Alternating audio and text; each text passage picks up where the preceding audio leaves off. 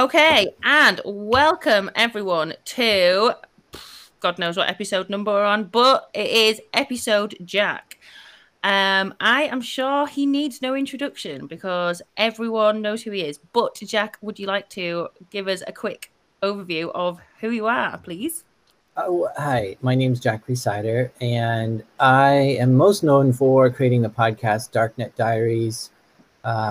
It goes into stories of hackers and cybercrime and this kind of stuff, mostly in the storytelling sort of way of delivery, not so much in the newsy sort of delivery. Before that, I was a security engineer and just working heads down in firewalls and intrusion detection systems, SIEMs and bugger as well, and that kind of stuff. And yep, so that's kind of it in a nutshell. So thank you so much for joining us today. I think we've actually got quite a few questions, haven't we, Rob? We wrote a few down. I have to say this is something of a new step for us. This is, as Amy says, this is episode 8, and this is the first time we've actually done some prep. We've thought about some questions beforehand. we've yes, I mean it's actually quite exciting. I feel almost like we're sort of moving up a level from complete hacking amateurs to barely capable hacking amateurs. It's quite, we haven't introduced the podcast. We've introduced our guest, but we haven't said welcome to Zero FX or Zero Folks, as I call it. As you wish. Yes. There we go. Well, I've already fucked it up because I've got effects on my video here, and I didn't know it was supposed to be Zero effects, and I'm hearing in all the effects. Yeah, excuse me. Look at the state of my bat cave. After we interviewed, Jason Street. My brain has given up. Yeah, Jason Lee Street last week, and I got some serious man cave envy. I had to up my game for this week. I'm literally. The power's probably going to blow off any second. Yeah, he's got quite this. He's got quite the collection. Yeah.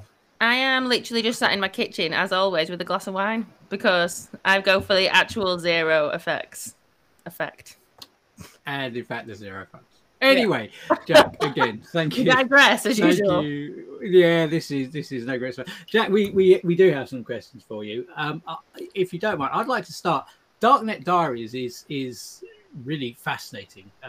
I'm new into the industry. I started my cyber journey beginning of this year, and when I put out a thing saying, look, I'm just getting into it, what should I be listening to or watching to sort of get me on my way to give me some background and info, and everyone said Darknet Diaries, and that's not an exaggeration. It was just a bombardment of Darknet Diaries, got to listen to that.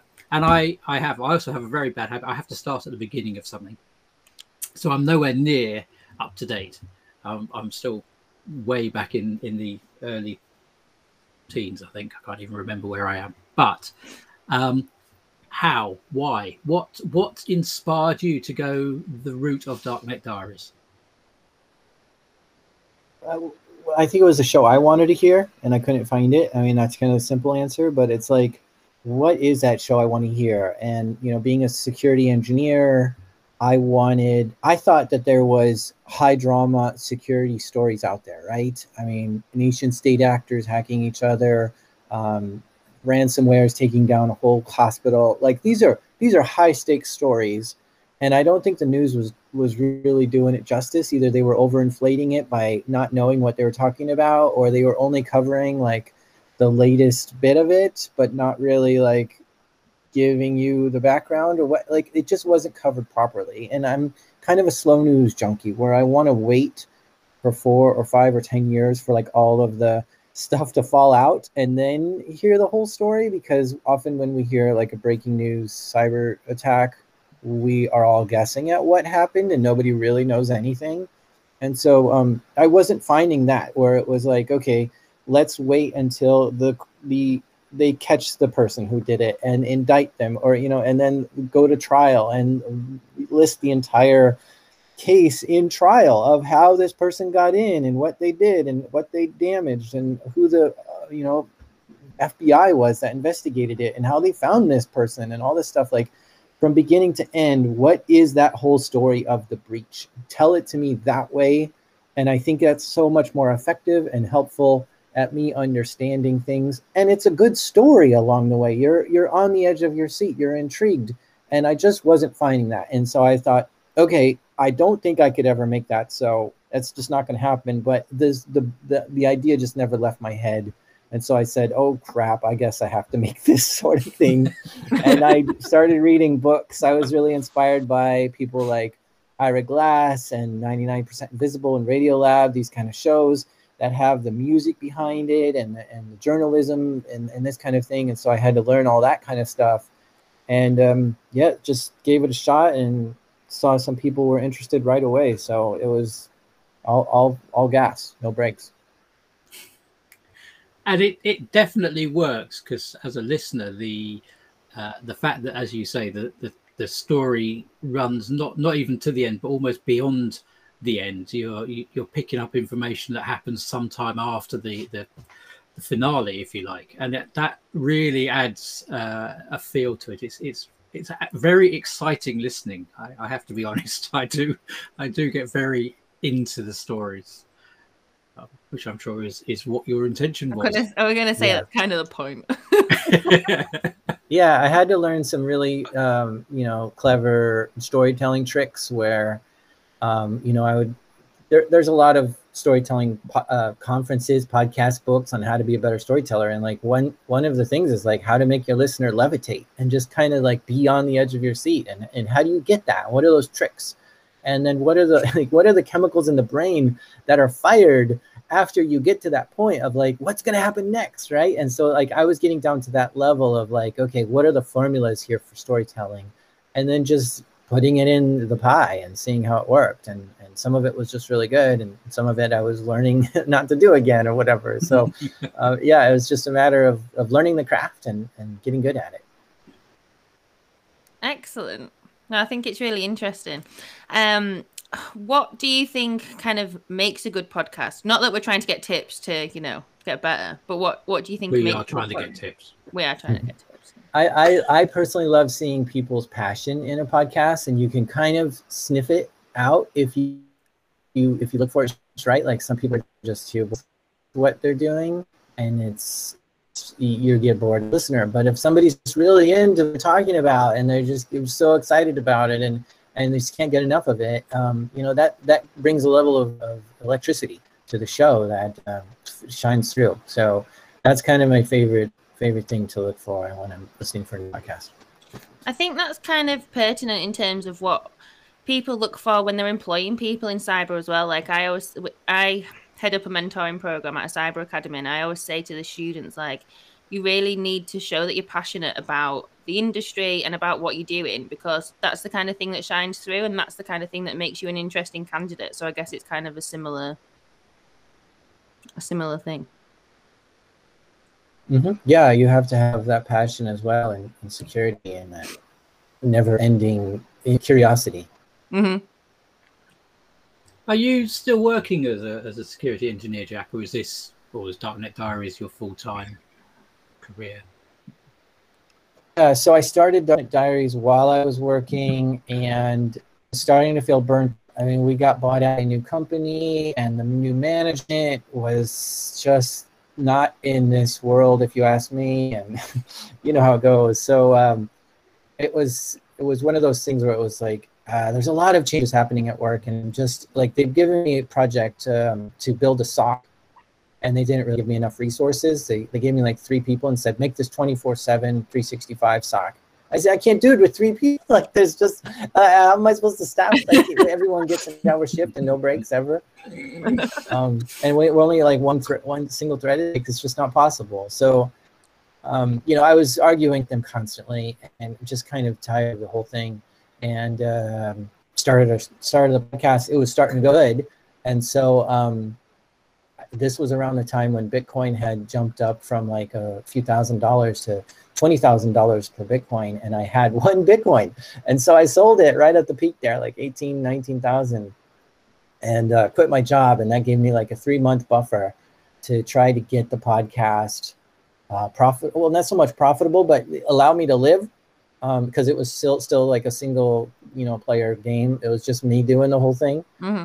So yeah, that 3-month process, 3 months of just taking a break. At the end, I got my first sponsor, so it was just barely squeaked by, and that was enough to. And I was actually applying to places like, okay, I might need a job in a month, so just keep me in mind or something, right? So, but it eventually turned out that the podcast started to become profitable, and yeah, that's what I do full time now is the show. And it does make more now than I was as an engineer, so it was worth the switch. That's encouraging to hear, Amy. We've got a chance. Yeah, we might make it. You never know. I don't think so. If you weren't doing Darknet Diaries, Jack, what do you think you would be doing? I mean, obviously you left your engineer role for those reasons that work wasn't where you wanted to be. And you had something else to go to. But if Darknet Diaries now were to fold up, or you decide that it's run its course, where do you think you would like to be next, I guess? Well, I think what this has done is it's opened the door for me that I can be a creator. I could just make fun stuff and have a good time with it, right? So it's given me an audience that I can pitch my next thing to. It's given me a following on social media. And with that, whatever I do next, I can just say, hey, check it out. And I can immediately have some sort of success, right? So if I write a book or do a class or something like that, there can be already, a running start, I guess. And so, that's kind of the things in my head is maybe a different podcast, a book, a class. Video games are fun ideas, but I don't know if I have any ability to do that. So, yeah, I mean, those are the fun creative things. But I mean, passionately, or just if it wasn't for being a creator, I think, going to. There's a few things that I was thinking about. Like, I liked my job, but there were a few things that could have pulled me away from it, right? It would have been working for something I'm really passionate about, like maybe a nonprofit that I just really want to see a change in the world and I have the ability to help them out, or working for a very technical, highly advanced company that's just really pushing the forefront of technology. Like, that would have been exciting. I think those two things probably would have, tempted me to go in those paths. So something in that realm, but probably doing security work. So you're obviously, well, I'm guessing from your past, you're a blue teamer, right? Yeah, defending, yes. Yeah, but a lot of the people that you interview on the podcast are red teamers. So my question is, what do you think is cooler, red teaming or blue teaming? My heart's with the blue team. I like it because there is some, I don't know, there's something about just let's lock it down and be safe here and all this kind of stuff that's exciting. And you wait for the attack and you hunt for the attacker in the network, and it's fun to just kind of know your own domain and feel it and hear it and be familiar with it to know when something is off. And I feel comfortable in that space. I mean, it is exciting to be that attacker, to know the ways to break through whatever and that. But yeah, I do like defending. Excellent. Sean will be really happy about that. Sean was one of our previous guests. Sean was the one who invited Jack onto. Sean invited Jack onto Sean the podcast. knows Jack. Jack knows Sean. Oh, fine. I won't bother doing introductions then. No, he already knows. I'm the last man to the party. Clearly, nothing new there. So just going back to the podcast a minute. Well, if you want to tell us this, who was your favorite guest that you've had on, or like what's your favorite story that you've told? Well, I think, starting it, you have this idea in your head of what it could blossom to be someday. And you just kind of go through the motions at first, and you look at it and you're like, this isn't exactly how I pictured it, but it's going in the right direction, right? Mm-hmm. And so when it got maybe in year 2 or so, somebody reached out to me and as just got out of prison. It was like, I really don't know who you are, but I was told I need to share my story with you. And I'm like, okay, well, I don't know who you are, so show me like some court records or something. And they showed me this indictment, and it's part of the Xbox Underground story, right? So I'm just like, oh my gosh, this is such a crazy story. And this is where a few people broke into many different video game companies, like pretty much all the video game companies, Valve, Steam, Epic, you name it, and just took early release like versions of the video game, beta versions, before it was ready for the public, just so they could play it and kind of for the feather in their hat, like, wow, we have access to every video game company in the world. And so it was just quite an escapade of what they did. And yeah, I mean, when somebody reaches out and tells you, I've got something, and it just is such an amazing story. And then I had to interview, I was like, well, can I talk to the other people involved? And sure enough, I connected with them and they shared their story. So there are 3 people involved in this who told me their story. And I think that was the only way it could have been done properly too, is because if it's just one person, you're like, yeah, right, no way. But when you have 3 different people telling all the different aspects happened, and then becomes, yeah, and they all got arrested and went to prison for this. It's just one of those stories that's just so unbelievable that there's no way that it's true, yet there's all the evidence that shows it is. So yeah, that one is pretty much my most popular one. It was just so much work, and it was so much effort, and there were so many characters and moving pieces. I actually had to draw multiple pieces of papers, timelines and maps, and connecting who, because everyone in this world has like 3 names. They have their real name, and then they have like their hacker name, but then they have the nickname that their friends go by. So you can hear me like saying, wait, you called him this, but isn't his name this or something? Like, yeah, we go by either name or whatever. Okay. It's so hard to keep track. So yeah, that one is really fun. The other one is Operation Glowing Symphony. And this is when I was at DEF CON, and I was just talking to some people, and I got a tap on my shoulder, and it was the NSA. And I was like, what? And they're like, you want a story from the NSA? And I was like, well, yeah, but the NSA is not talking. And they're like, I think I can make it happen. And so I was like, okay. So this guy went to General Nakasone and said, well, this is what we want to do. We want to give this story on Darknet Diaries. And, he went to bat for me there because he was such a fan of the show and wanted to share this story. And the story was actually out because it was a public records request, a FOIA request. Yeah. So it did become out. And so it wasn't like I broke some story that the NSA did. It was already out for a while. It just so happened that somebody inside was able to tell it officially, and that was just such an exciting moment too.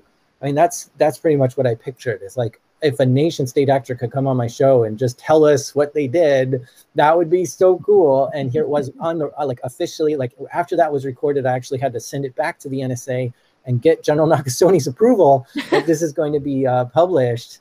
And they had some things that they wanted to take out, not much, just in terms of like how they did something specifically they didn't like, they wanted that removed, but pretty much most of the moving pieces were still left in, and it was very exciting. And I was just like, wow, this is unbelievable that I actually got to capture this. And when you have good audio and you're getting it, and that's one of my favorite parts of the whole thing, because there's like chills that go up your spine, and you're like, I can't believe I'm recording this. I can't believe this is going to go in my show. This is like the most exciting thing I've ever heard in audio.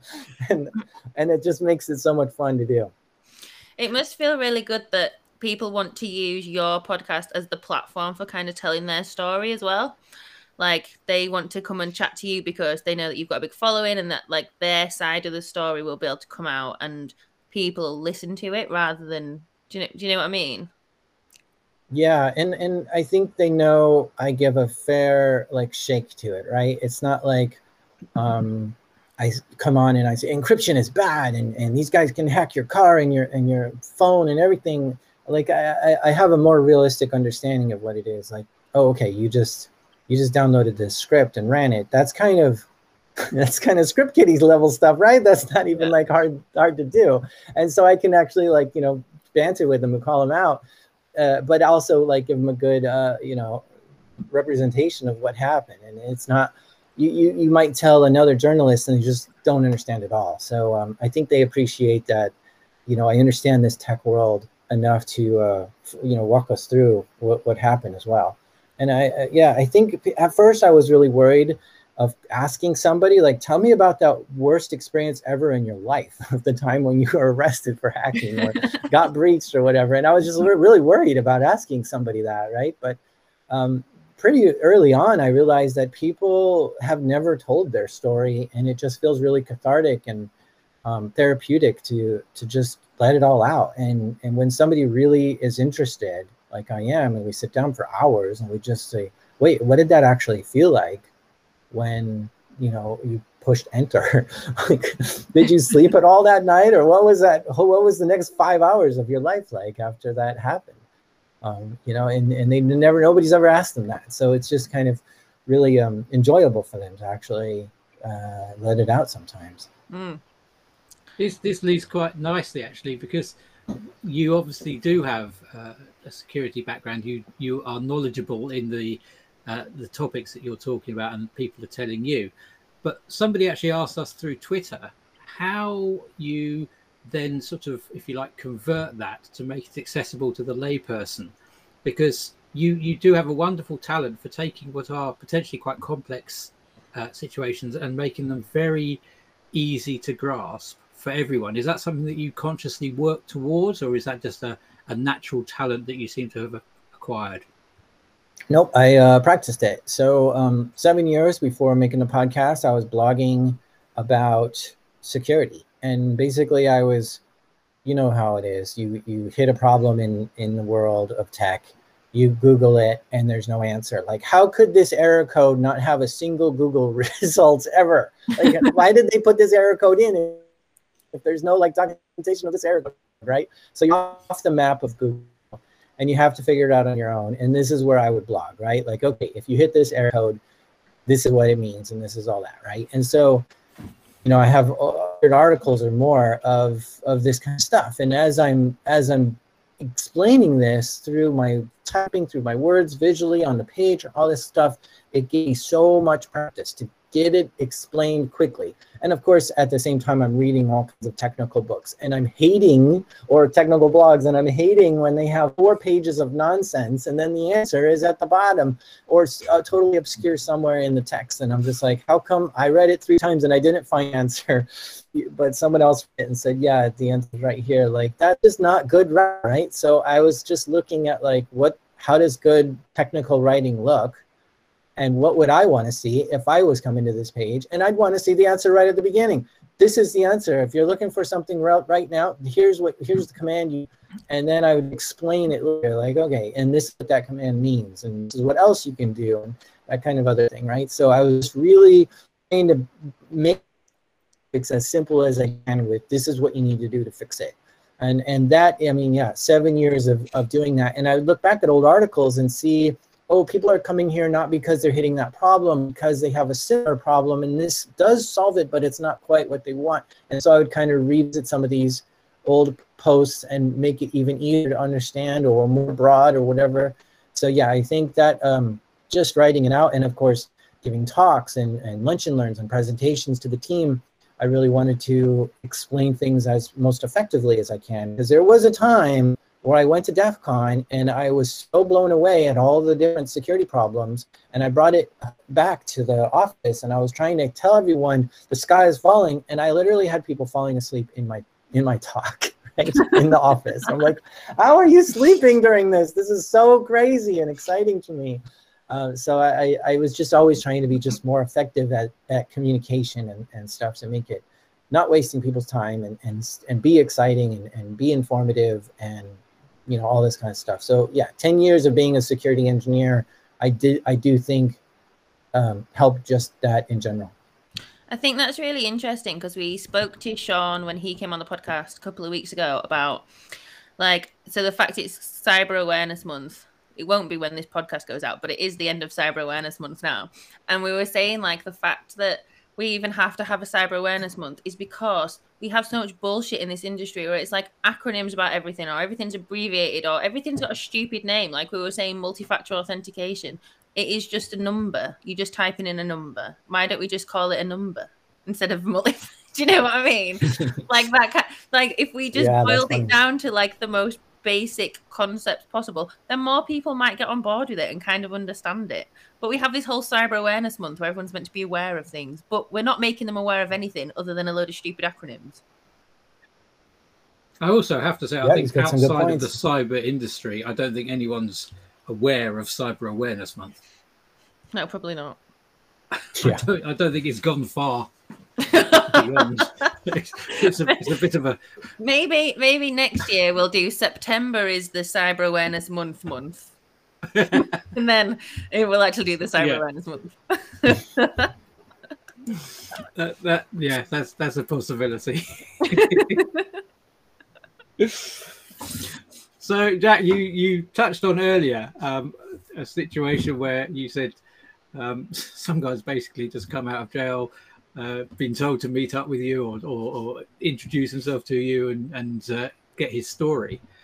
Have you ever been in a situation where you've been talking to somebody or you've been gathering information or getting your recordings and you felt uncomfortable with what you're hearing, either legally or morally, or how have you dealt with that?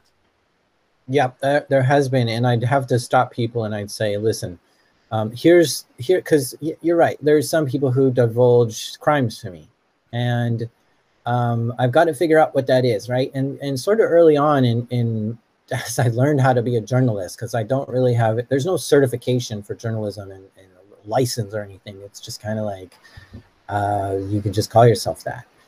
So I was really trying to figure out like what are the ethics in journalism, and something I've adopted is if somebody tells me about a crime that they're going to commit, then that does put a burden on me of I may have to report this. If some life is going to be in danger, or if somebody's going to be hurt from what they're going to do, then that's something I don't want to hear. So if I think the conversation is going that way, I say, look, do not tell me about anything you're going to do in the future at all, or what you're going to do next, because I don't want to know. I don't want that obligation on my head at all, and I don't want the ethics to deal with the ethics of it. And so, yeah, I mean, that's kind of the big thing that I've got to be careful of is telling me what you did in the past. Okay, whatever. I'm not going to be too worried about that, because I was at first, but yeah, I just kind of gave up on that because that's already done. It's the stuff that you are going to tell me you might do in the future is where I have to draw the line. So I just try not to let them tell me anything, and then it's safe enough. And the other thing is I have tried to protect sources in many ways by like using secure communications with some of them, because we don't use their names and we change their voices in some of them, and we communicate in a way that I can delete all records of their connection. So I mean, we've done some stuff like that as well. I can only imagine that it must be quite a peculiar situation to find yourself in. I mean, we obviously, Amy and I are starting out in podcasts or whatever is that we're doing, video podcast. I don't know what this is. And we are frankly still making it up as we go along, although I think we hide it very well. But if in 10 years time we could end up in a situation very different to where we are now, and that idea is quite bizarre to me, the fact that you could have shifted to, I mean, you are doing some really high level journalistic investigation with what you're reporting. It's it's way beyond a podcast in many ways, I think. Yeah, it's more like investigative journalism crossed with... That's what I meant. That's what you meant, wasn't it?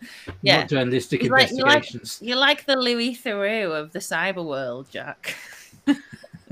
I don't know if you know who Louis Theroux is, but he's a very famous journalist in the UK.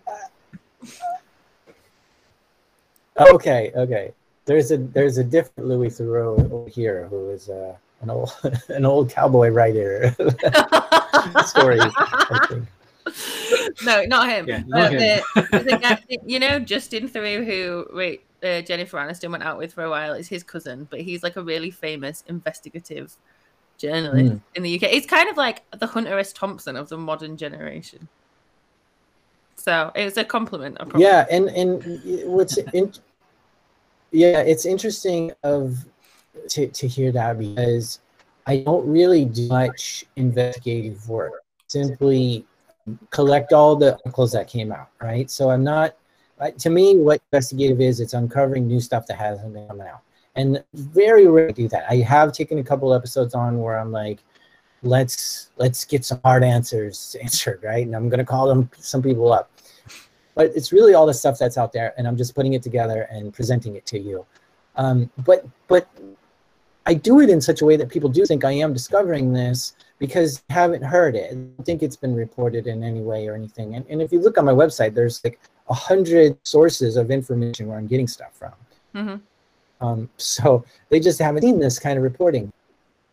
But what's fascinating is, like, pretty much whenever a major story comes up, like the SolarWinds incident or anything at all, I'll have like 100 emails in my inbox saying, "Oh, I can't wait for you for this. When is it coming out? When is it coming out?" And I'm just like, I don't have some sort of magic wand that can tell me who did this, what the FBI are dealing with, what the companies are handling. Like, I have to wait 2 or 3 years to know all this, and I have to really rely on other journalists to uncover the truth of it all. Yeah. So it's amazing that people think that I'm on the edge of that.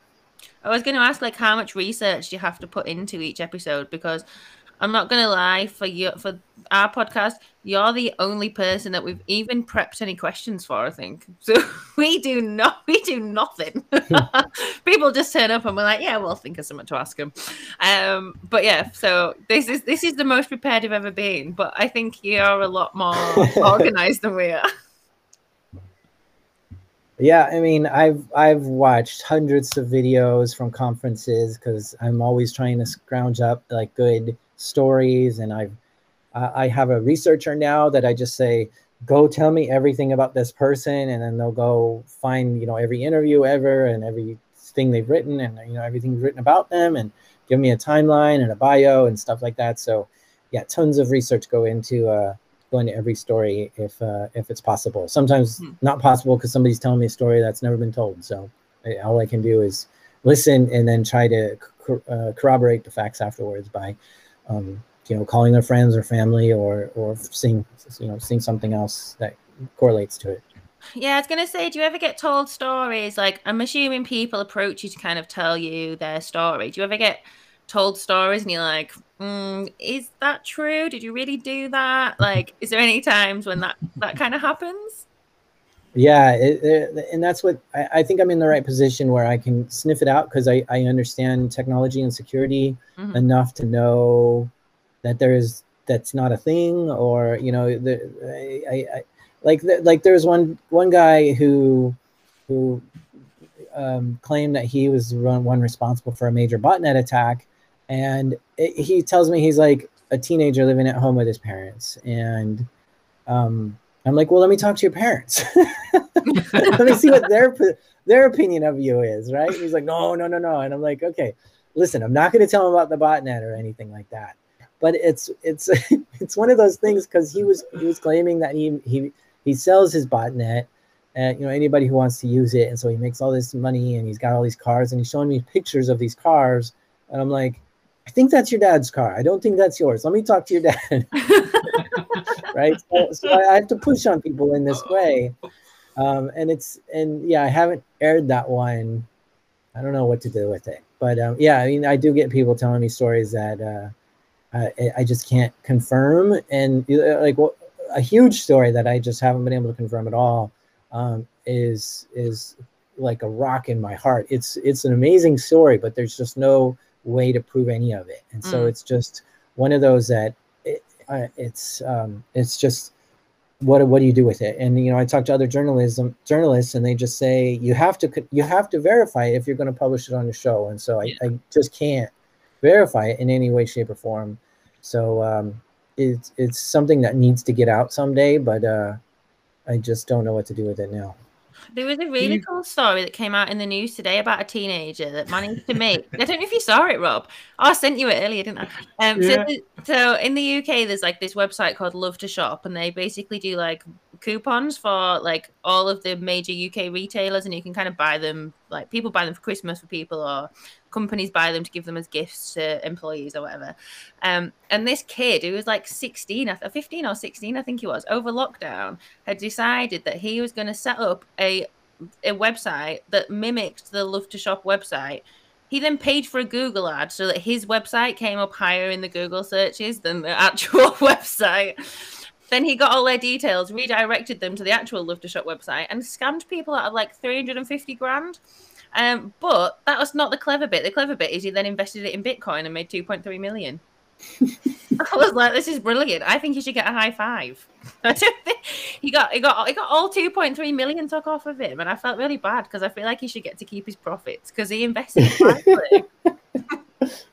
Yeah, I agree with you. He probably should have kept his profits. But the thing I've heard is like sometimes criminals go to prison like 5-10 years ago who had like a few $100 or a few $1,000s in Bitcoin, and then they come out of prison millionaires because they still have their Bitcoin, and now they're like, okay, it's worth a lot more. I probably would have sold it 10 times over by now, but I wasn't able to because I was in prison, and now it's really gone up. So that's a funny story I hear sometimes.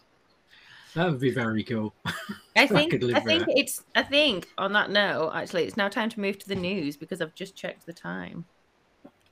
Jack, would you like to introduce the news for us? The news. Oh, news. Yes, I can't wait to hear what the news is. What stories are we digging in today? I don't know. Let's go find out.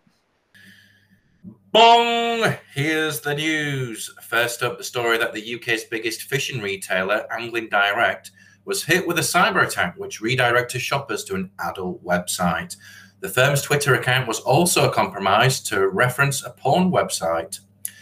Cybersecurity experts were brought in to tackle the problem, which it said the company fell for hook, line, and sinker.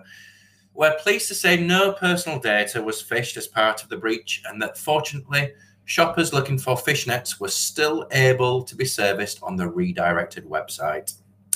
Next up, the news that US trading platform Robinhood has been compromised by a phishing attack against one of its customer service agents, leaking up to 7 million client names and more in-depth data on approximately 310 customers.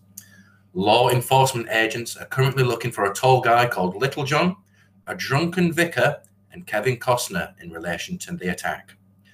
And finally, Romanian police, in conjunction with the US Department of Justice and Europol, have arrested 3 people in connection with their activities to the REvil ransomware group, which is now said to be mostly disbanded due to pressure from global law enforcement.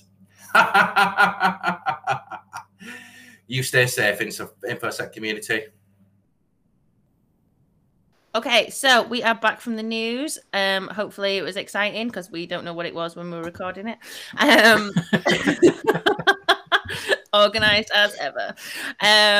So, Jack, we were talking in that brief interlude about the Pirate Bay episode. So do you want to tell us, like, give us a quick background for anyone that's kind of not listened to it, and then, yeah, we'll go from there. Yeah, the Pirate Bay, I think, was one that just caught me off guard. I had been familiar of, you know, the where scene and the piracy scene for quite a while, and Pirate Bay was you know on the forefront of that for quite a while. But then I don't know if it was just. I mean it's fascinating to kind of watch all this unfold, right? So when we were younger, I think piracy was probably more prevalent, and it was, you know, especially when we don't have money and we're just like, we want to listen to music too.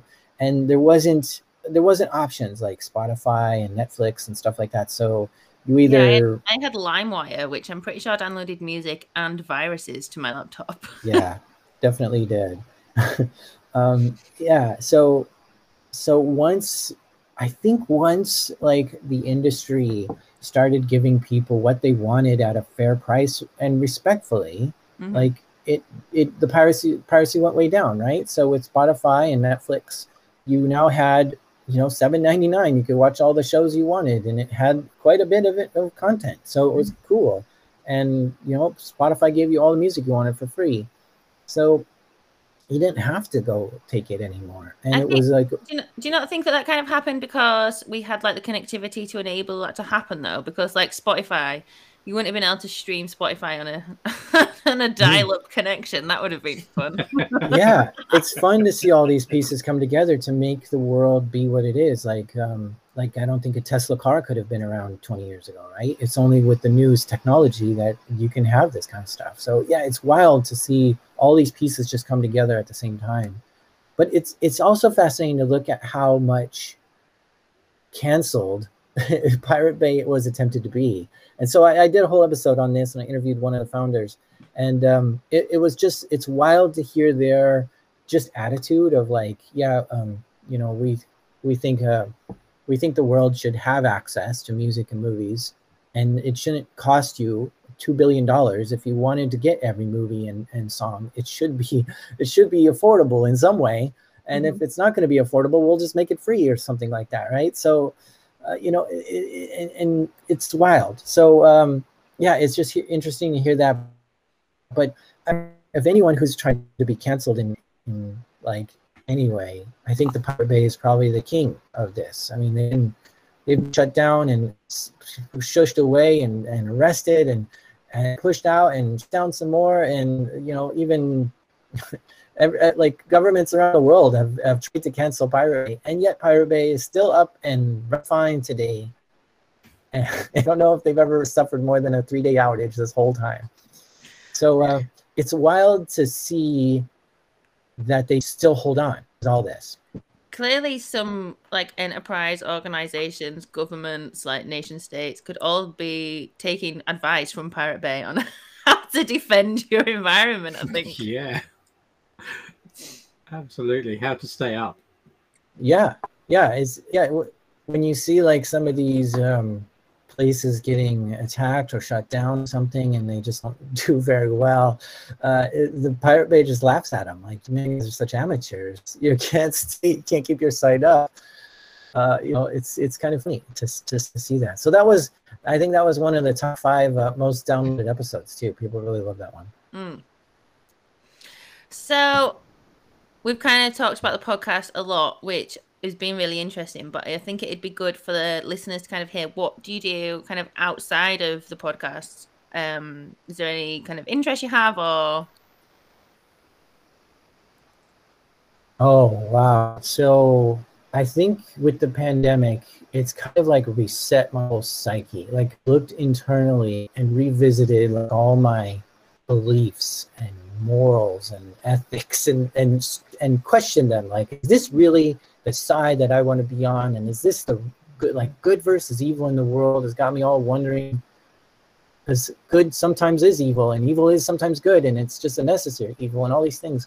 And so, this path is just taking me into studying psychology and philosophy and a lot about consciousness. So I've been doing a lot of meditating now and just trying to explore, who the heck am I? Like when you close your eyes and you try to just imagine who you are, where is that seat? Is that seat like right above your eyes in your head somewhere of who you are?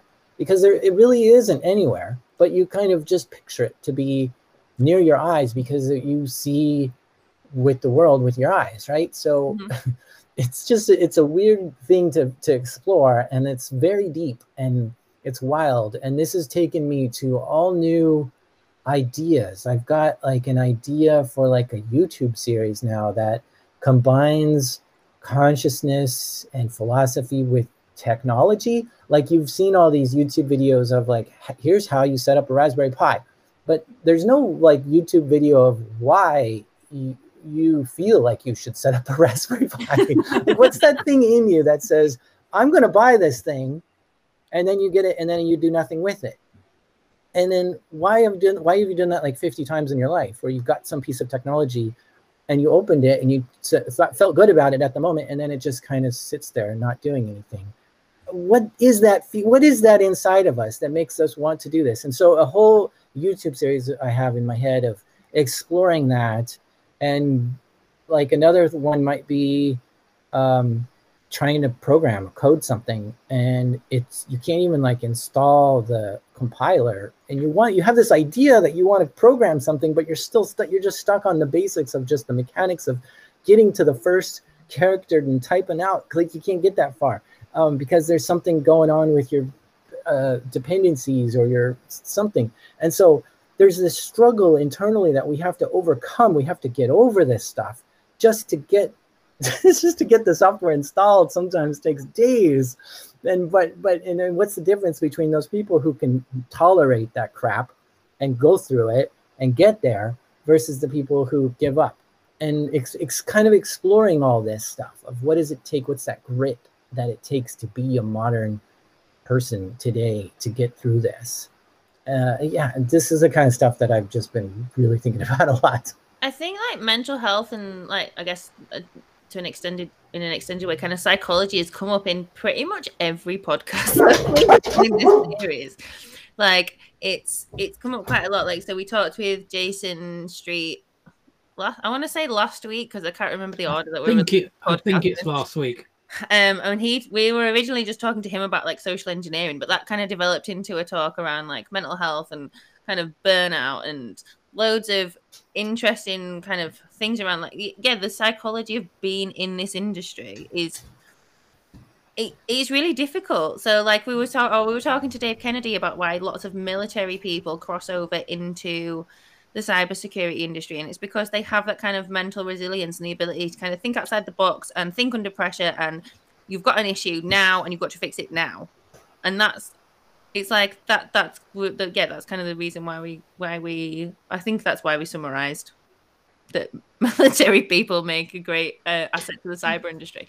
But amongst other things, but yes. Yeah. But it's a thing that comes up a lot, like mental health and this industry. And I don't know whether it's maybe because I'm not in any other industry, so I don't know whether it comes up a lot in other industries too.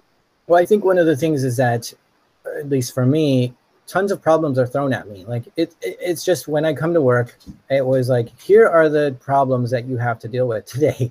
And it's like, it's not like you have to prepare like a invoice or something. That's not a problem. It's like this network is down or this program's not running or something. And you just are only given problems. You're never given something nice. You're only given problems. So it's just constant negativity is coming at you of like, this is broken, this is screwed up, this is whatever, and you just have to constantly fix it. So even in the offensive side, you're still getting a problem because you're not getting something's broken and you've got to fix it now, but you're getting this thing might not be broken, go try and break it. Yeah, like it's like the opposite. It's like like you said, you're always getting problems. You're not getting just like some nice calm admin, which to be fair in sales, I always leave my admin until Friday afternoon because I fucking hate it. But now maybe you've made me reconsider. Admin is actually just like a no problem thing and I can just deal with it. It is interesting. I do think it's something to do with this industry. I have worked in other industries, Amy and Jack. That's a surprise. It's almost like you're old enough to have done that.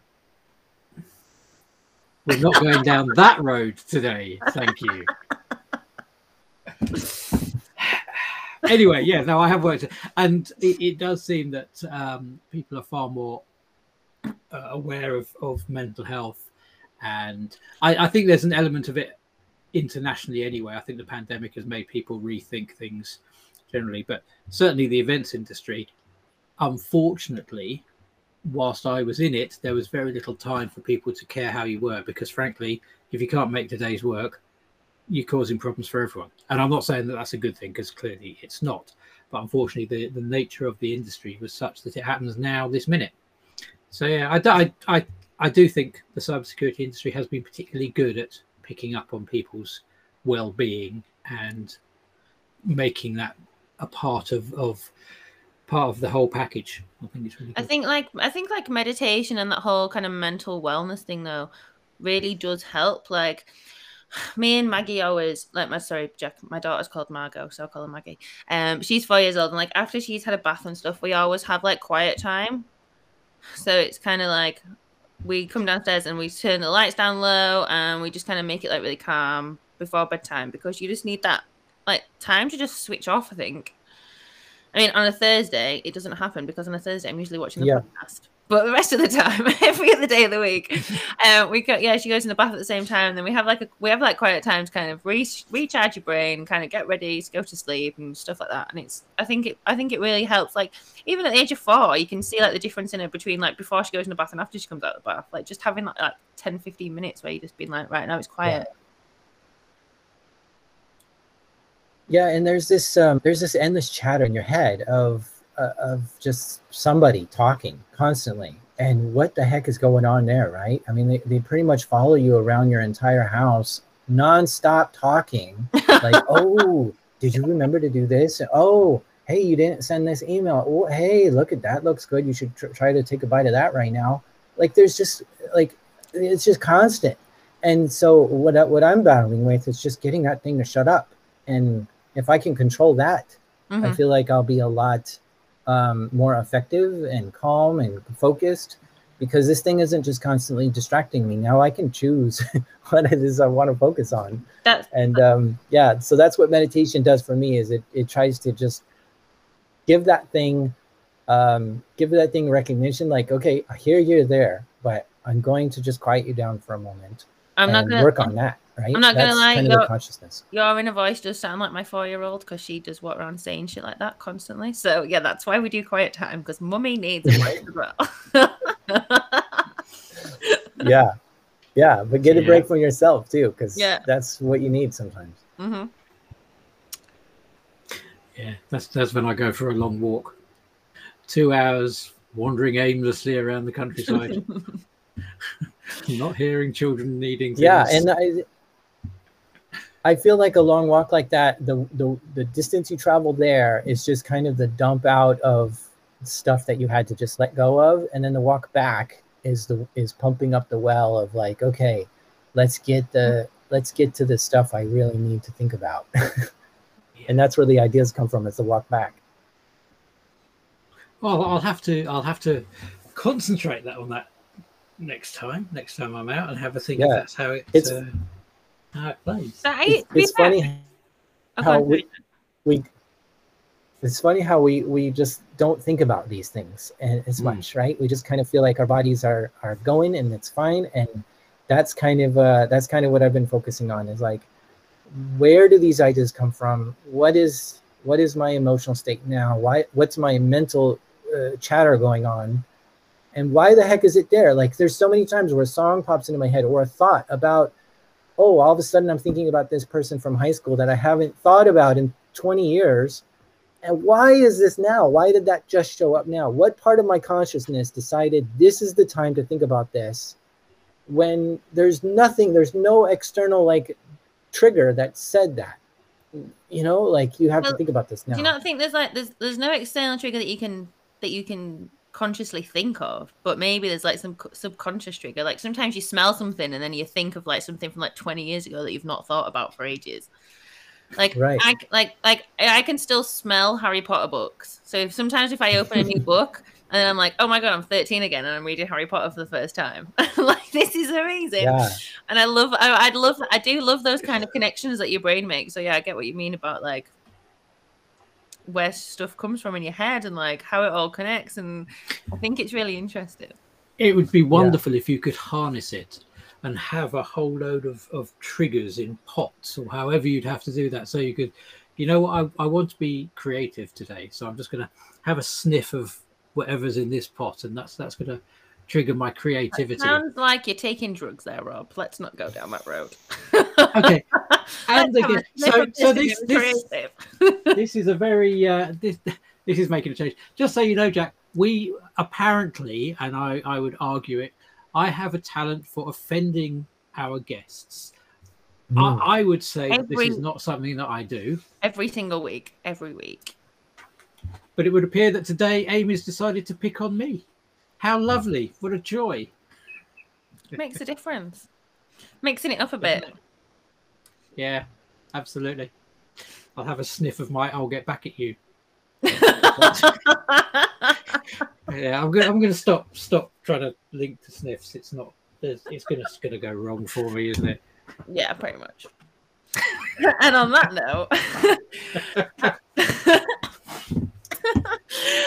note, on our very professional podcast, Jack, is there a final thought that you have about any of the weird and wonderful topics that we've once again managed to cover? Anything from, I don't know, but like top tips for podcasting or networking or meditation, or I don't know, like anything that you kind of want to finish the podcast on, any highlight? Yeah, well, I'll just encourage everyone to try to meditate 5 minutes a day, and you'll learn something about yourself, if nothing else. Excellent. What a lovely note. Fantastic. Yes. It's been an absolute pleasure having you here, Jack, and I very much appreciate your time because we know you're very busy. So thank you very much. And don't forget, everyone, to tune in next week for someone that I'll book, don't know, sometime soon. And they may or may not be introducing themselves in a moment. Oh, yeah. May or may not. Depends if we keep that going. If we do that again. Yeah, we're trying different formats. Jack, this has been a pleasure. It's fun to experiment. It takes a while to find your voice. It does. We're mixing it up a bit every week. We like it. Yeah. I mean, in terms of finding a voice, it would be nice if we could find a voice other than Amy's, but we'll see where we go with that. Jack, genuinely an absolute pleasure. Thank you so much for joining us. And if you ever want me or Rob on your podcast about how we've hacked the podcast industry, then we're free. you could talk about the time you broke out of the paper bag, Amy. Could do. It's not going to last long, though, is it? No. Right. You are a gentleman, sir. Thank you so much. Thank you. And we will see you all next week. Hey, everybody. From Zebras to Scousers. Hey, there you go. Every day's a school day for you. My name is Ian Murphy. I'm CEO of CyberOff, and I'm looking forward to talking to you all next week on the Zero Fucks podcast, where we talk everything from an 80s childhood in Liverpool to what a welder can teach me about respect and growing up, and also why comedy is so useful in cybersecurity, or at least why I think comedy is so useful in cybersecurity. Looking forward to it. Take care, everyone.